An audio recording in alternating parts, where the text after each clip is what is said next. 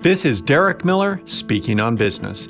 According to the 13th annual AFLAC Workforces Report, 57% of American workers say they are currently experiencing moderate levels of burnout. Human Work Project is working to address that. Founder Charlie Warner joins us with more. Our mission at Human Work is to humanize the nature of work. We believe that work is a natural and essential part of our humanity, but that our current culture of work no longer supports our prosperity. Due to this, we are seeing large-scale burnout and career misalignment. Our job at Human Work Project is to fix that.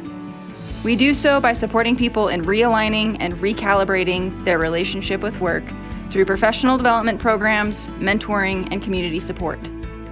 This includes through our new Groundwork program, a 12-week intensive program designed to help you align to work that works for you. We also host regular events and workshops for leaders, individuals, and organizations interested in exploring human work alignment. For more information, visit our website, humanworkproject.com.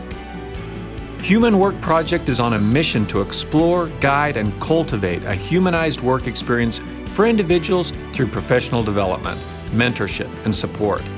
I'm Derek Miller with the Salt Lake Chamber, speaking on business.